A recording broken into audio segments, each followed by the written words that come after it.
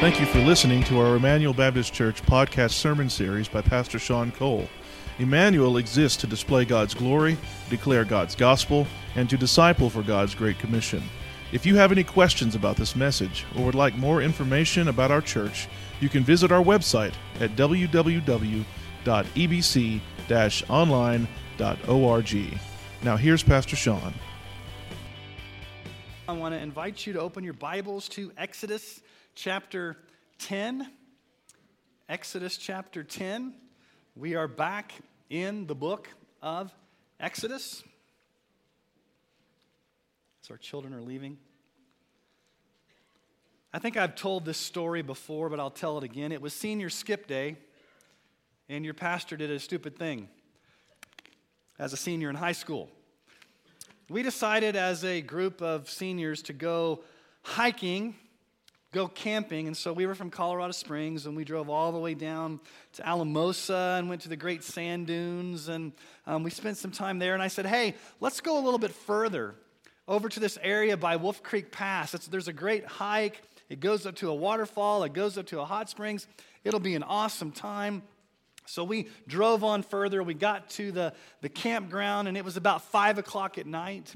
And so I got everybody all ready to go up the mountain. And so we started hiking up the trail, and I knew that this hot springs would be just around the corner.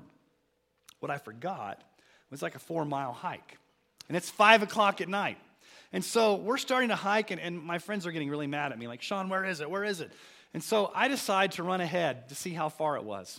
So I run ahead, and I realize by this time they've headed back down the mountain. They were not going to follow me onto this little escapade. So I get up into the mountains, and it starts to get dark.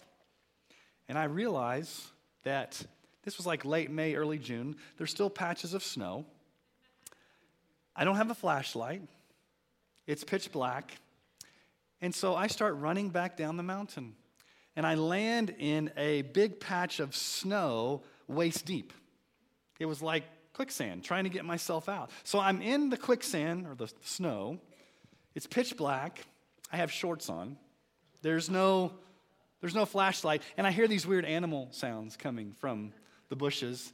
And I'm thinking to myself, this is the stupidest thing you have ever done in your life. So I wiggled myself out. And I finally got back down the mountain, and I met up with my friends, and of course they gave me what for all the stuff that I did. I was trying to impress my friends by walking in the darkness and leading them on this little crusade to go to this hot springs. And needless did I know that when it's Colorado and it's cold and it's dark and you're in the mountains and there's wild animals, it would help to possibly have a flashlight. But I didn't have anything. Walking at night without a flashlight in the middle of the mountains is foolish. It is dangerous. Walking without a light. We are back in the book of Exodus, and we come to the 9th plague. And the 9th plague is darkness over the whole land. Now, it's been a few weeks. We took a break before Christmas, and we have not been in Exodus for a while, so let's just recap for a brief moment.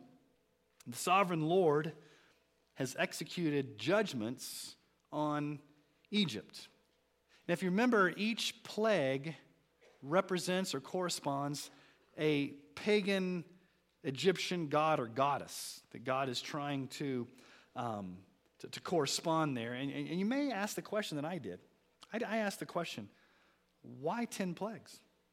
Why so many? Why not God just do one huge plague and be done with it? Why like this calculated move of plague after plague after plague? The Bible doesn't really answer that question. But I think it's to show us that God is absolutely superior and sovereign over all of these false gods. It's a dramatic way of God saying, I am the Lord. Exodus 42:8, I am the Lord. That is my name. My glory I give to no other, nor my praise to carved idols. Each of these plagues has corresponded to an Egyptian god or goddess, and so God saves the most powerful pagan deity for last in the 9th plague. So let's dive in. Exodus chapter 10, verses 21 through 29. Exodus 10, 21 through 29. Then the Lord said to Moses, "Stretch out your hand toward heaven, that there may be darkness over the land of Egypt, a darkness to be felt." So Moses stretched out his hand toward heaven, and there was pitch darkness in all the land of Egypt 3 days. They did not see one another, nor did anyone rise from his place for 3 days. But all the people of Israel had light where they lived. Then Pharaoh called Moses and said, "Go, serve the Lord, your little ones also may go with you. Only let your flocks and your herds remain behind." But Moses said, "You must also let us have sacrifices and burnt offerings, that we may sacrifice to the Lord our God. Our livestock also must go with us, not a hoof shall be left behind, for we must take of them to serve the Lord our God, and we do not know with what we must serve the Lord until we arrive there." But the Lord hardened Pharaoh's heart, and he would not let him go. And Pharaoh said to him, "Get away from me. Take care never to see my face again, for on the day that you see my face, you shall die." And Moses said, "As you say, I will not see your face again." For this morning, I want us just to explore 3 truths that emerge from this passage of Scripture. Here's the first: Egypt's false confidence. The Egyptians worshipped and prayed to the sun. Horus was the god of sunrise. Atum was the god of sunset. But the supreme deity of Egypt and the pantheon of all their pagan gods, the highest, most superior god of gods among all the Egyptians, was Ra, the sun god. He was believed to be the supreme creator of all things in the minds of the Egyptians. And Ra said this about himself: "I am the great God who came into being, and I have no opponents among the gods." Ra. Now, also, Pharaoh was considered the physical embodiment of the sun god. So Pharaoh himself was the incarnation of Ra in the flesh, and so the people would oftentimes actually pray to Pharaoh, worship Pharaoh as the incarnation of Ra, the sun god.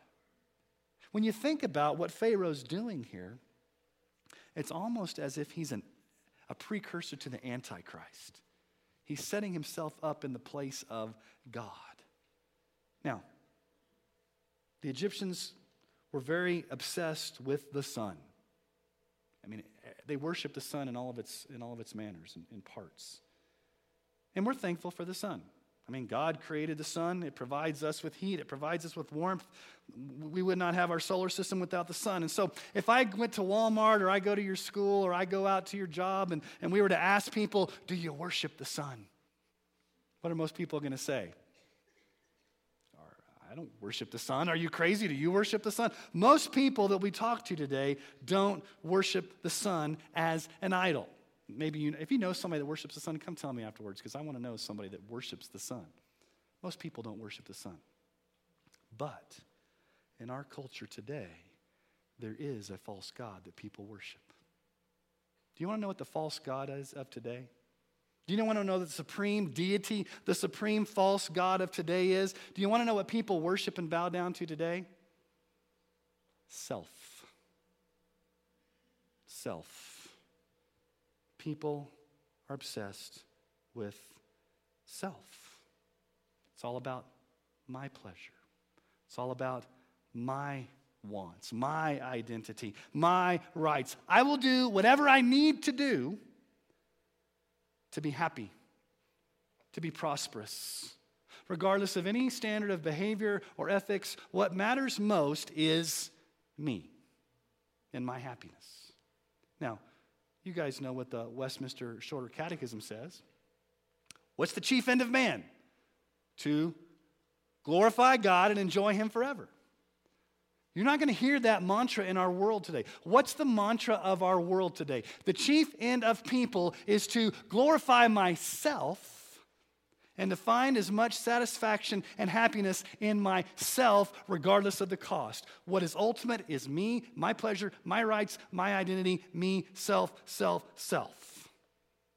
If you don't believe me, listen to some of the popular songs. Now, I don't listen to this music, so I had to go on the internet to find these songs, okay? So your pastor doesn't listen to this music, but I'm giving you these as an example. Some of you may listen to this, and I'm not going to judge you, but Haley Steinfeld has a song, Love Myself. Here are the lyrics. I'm going to love myself. No, I don't need anybody else. I'm going to love myself. Nicki Minaj and Beyonce have a song called Feeling Myself. With these lyrics, I stop the world, male or female. It makes no difference. I stop the world. I'm glad you have such confidence in yourself to stop the world. Who Says by Selena Gomez. You've got every right to a beautiful life. Don't you hear that? You've got every right to a beautiful life. Born This Way by Lady Gaga. Don't hide yourself in regret. Just love yourself and you're set. I'm on the right track, baby. I was born this way. Love yourself. Express yourself. You're born that way. I'm the king of the world. I stopped the world. It's nothing new. Back in the late 1800s, one of America's famous authors, Walt Whitman, had a poem called Song of Myself.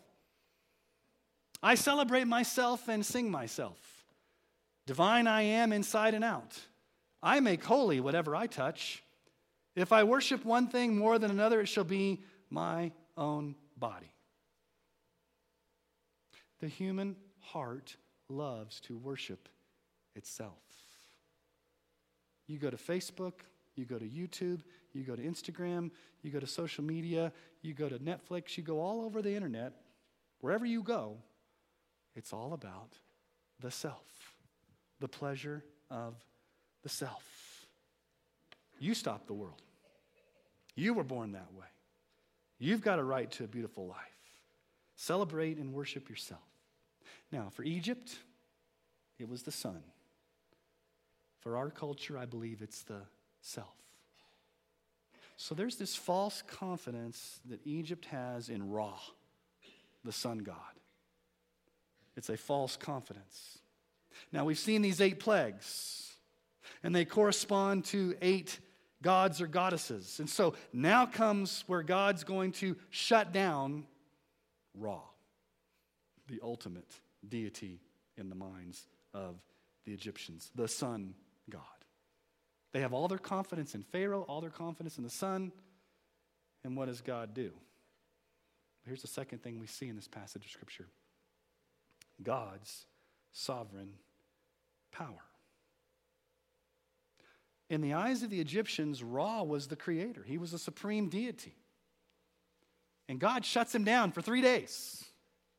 Snuffs out the sun. Now I want you to notice something. In verse 21. The Lord said to Moses, stretch out your hand toward heaven, that there may be a darkness over the land of Egypt, a darkness to be felt. A darkness to be felt. It's an interesting way to phrase it. It's got kind of a double meaning in the original language. It was a darkness that was ominous. It was overpowering. It was palpable. It could be felt. It was horrible. That's one way you can take that. It was a darkness that could be felt and that people had to feel around their way. They had to grope in the darkness. They had to reach out and try to find things in the darkness. Now, think about this for a moment. We take electricity for granted, do we not? I mean, it gets a little convenient when the power goes out. It's not that big of a deal. We have backup generators. We have flashlights. But this was back in the day before any of that stuff. It was a dreadful, terrible darkness. It wasn't just an inconvenience. It lasted 3 days. Pitch black, palpable, dreadful darkness. And what do you think the Egyptians are thinking? What are they thinking? Where is Ra? Where's the sun god? Why is he not coming to our rescue? Why is this happening? He's the supreme deity. If the sun goes out for 3 days, we are toast. Why is he not doing something to stop the darkness? Here's what happened. Their false god failed. he couldn't deliver because he's a false god. Here's the reality. Whatever you put your trust in that's not Jesus will fail you. It will not deliver. It will not bring the satisfaction it promises. It will fail you time and time again, whatever it is. Whatever it is that your heart puts itself into trust that's not Jesus, ultimately that idol, that thing, that God will fail you. It will disappoint you. It will leave you wanting more. It will never satisfy. Now, why darkness? Is it just a coincidence? Is God just having fun? Hey, let's do darkness for 3 days. What is darkness? Spiritually, what does darkness represent? The Bible has a lot to say about darkness and what it represents spiritually. It represents sin, the spiritual reality of depravity, that every person is born enslaved and in bondage to darkness. Proverbs 4:19, the way of the wicked is like deep darkness. They do not know over what they stumble. Mickey read this earlier during our time of confession. John 3:19-20. This is the judgment. The light has come into the world, and people loved the darkness rather than the light, because their works were evil. For everyone who does wicked things hates the light, does not come to the light, lest his works should be exposed. Jesus is very graphic in his language here. It's not that you just liked the light. You loved the darkness. You loved the darkness. You don't want to come into the light. Because if you come into the light, you're exposed like a cockroach. Anybody like cockroaches? What happens to cockroaches when they get exposed to the light? They scatter. Because cockroaches love to live in darkness. What do cockroaches do? They live in darkness and feed off bacteria. That's their existence. Wouldn't you love to have that existence? I live in darkness and feed off bacteria. That's my existence. And if light shines on me, I get freaked out and I scatter. But I wonder how many people spiritually are like cockroaches. You love spiritual darkness and you love feeding on the bacteria of this world. And when the light of the gospel shines, you're like a cockroach. Don't shine that light on me because I love the darkness. I love it. It's not just an indifference towards the things of God. It's actually a hatred towards the things of God. They loved the darkness rather than the light. That's what Jesus says about darkness. Ephesians 4:18, this is what Paul says about darkness. He's talking about non-believers here, those that have not yet come to faith in Christ. They are darkened in their understanding, alienated from the life of God because of the ignorance that's in them, due to their hardness of heart. They're darkened in their understanding. They have hard hearts. They're spiritually ignorant. They're hardened to the things of the Lord. They're blinded. They're darkened until God does that work to bring the light of the gospel to them. John says it this way in 1 John 1:6. If we say we have fellowship with him while we walk in darkness, we lie and do not practice the truth. So God is exposing their sin by letting them sit there for 3 days in darkness. You really don't have a lot to do when you're sitting in darkness for 3 days, except for to sit and think about the darkness. You think about your sin. You think about your depravity. You think about what it means to be in spiritual darkness. For 3 days, God does this. But the third thing we see in this passage of Scripture is God's sovereign protection. Now, we've seen this before, but we see it again. Look in verse 23. The Egyptians did not see one another, nor did anyone rise from his place. They didn't rise from their place for 3 days. They sat there in the dark for 3 days in fear, in terror, wondering where their God was. But notice what it says, but all the people of Israel had light where they lived. Now remember, they're in Goshen, a land carved out where God protects them. Now you may say, well, how come Israel is so lucky to have light? Was Israel any better? Was Israel any less guilty? Was Israel any less sinful? No, they were just as sinful as the Egyptians, but God sovereignly protected them because they were his people. God sovereignly protected his people and gave them light because they were his people. 1 John 1:5. This is the message we have heard from him and proclaimed to you, that God is light, and in him is no darkness at all. When you come into a relationship with the Father through Jesus, you come into the kingdom of light, to the God who is light. Isaiah 9:2, the people who walked in darkness have seen a great light. Those who dwelt in a land of deep darkness, on them a light has shone. Ephesians 5:8, for at one time you were darkness, but now you are light in the Lord. Walk as children of light.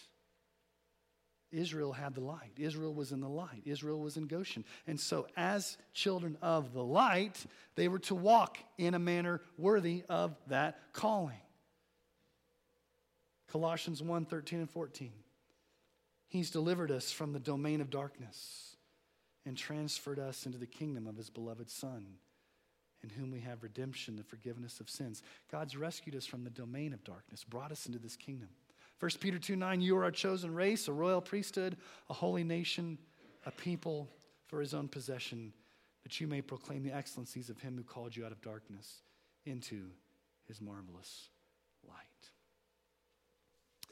So, we can leave here today. We can have some really good information about Exodus, right? It's interesting about the sun god Ra. It's interesting about darkness. It's some good Bible trivia. It'll help you maybe win a contest with your friends late at night if you're talking about deep theological Egyptian mythology. I don't know who would do that, but maybe you like doing stuff like that. But let's ask the question that we've tried to attempt to ask every week. Where's Jesus in this passage? You say, Pastor Sean, I don't see Jesus anywhere in this passage. Well, you're right. But what does the 9th plague of darkness before the Passover point us forward to? While Jesus is not explicitly mentioned in this passage, what happened to Jesus while he was hanging on the cross? Luke 23:44 through 45. It was now about the 6th hour, and there was darkness over the whole land until the 9th hour, while the sun's light failed and the curtain of the temple was torn in two. Darkness over the land, not for 3 days, but 3 hours. Why is there a darkness that can be felt over the land while Jesus is hanging on the cross? Because in those moments, he was taking the full punishment for our sins. He was taking the justice that we deserved. He was taking the penalty that was due us. He was becoming a curse. All the weight of God's justice was on Jesus in those moments. Paul says at Galatians 3:13, Christ redeemed us from the curse of the law by becoming a curse for us. For it is written, cursed is everyone who's hanged on a tree. Jesus was forsaken for 3 hours of darkness so that you and I would never have to be forsaken in an eternity of darkness, because the Lord loved us so much. And what did Jesus cry out after he died? Or right before he died? It is finished. And where did they lay Jesus? In a tomb. For how many days? 3 days of darkness in the earth. You know, his enemies thought they'd sealed his doom. His enemies thought, we'll never have to deal with this Jesus guy again. But think about his disciples. 3 days in the tomb was probably a darkness that could be felt. Where's our Savior? All hope is lost. Our King has died. He's been buried. Where is the Lord? 3 days of darkness. But what happened on the 3rd day? at the light of first dawn, on the morning of the first day of the week, Jesus rose from the tomb and he shattered the darkness. On that glorious morning, on that glorious day, he defeated the darkness once and for all. The darkness of the wrath of God and the darkness of the grave, Jesus conquered by rising again. He's the risen King. He's the Lord of Lords. The question becomes, okay, now what do you have to do in response to this? How do you respond to the risen Savior who's conquered the darkness? What needs to happen? What do I do? What's required? What do you have to have? Just some historical information about Jesus that warms your heart? Yeah, that's a great story. Do you see Jesus as kind of like a moral teacher that taught some cool things? Yeah, he was kind of a cool teacher. Or maybe he was a martyr among many martyrs that gave his life for a cause he really believed in. What do you do? How do you respond? Let me just issue you a warning before I answer that question. I've said this before, but Exodus is a foreshadowing to what happens in the book of Revelation. The plagues in Exodus will happen again, but it won't be confined to Egypt. They will be worldwide. Revelation 16, 10 through 11. The fifth angel poured out his bowl on the throne of the beast, and its kingdom was plunged into darkness. People gnawed their tongues in anguish and cursed the God of heaven for their pain and sores. They did not repent of their deeds. There will be a final day of darkness. So the only way to escape the darkness is to come into the light. To come into the light of Jesus. Now, what does that mean? That sounds kind of churchy. Come into the light. Does that mean I go to church more often? Does that mean I got to give a little bit more money to charity? I got to be a little bit more spiritual? I got to really ramp up my New Year's resolution so I can be a better person in 2019? I hope I obey the golden rule just a little bit better this year? How do I come into the light? What do you do? Well, the Bible is very clear on how you come into the light. You repent of your love affair with self. You repent of your sin, and you turn and you trust in Jesus Christ alone for salvation. You may not worship the sun like the Egyptians did, but I guarantee you worship something. Every single one of you in here worships something.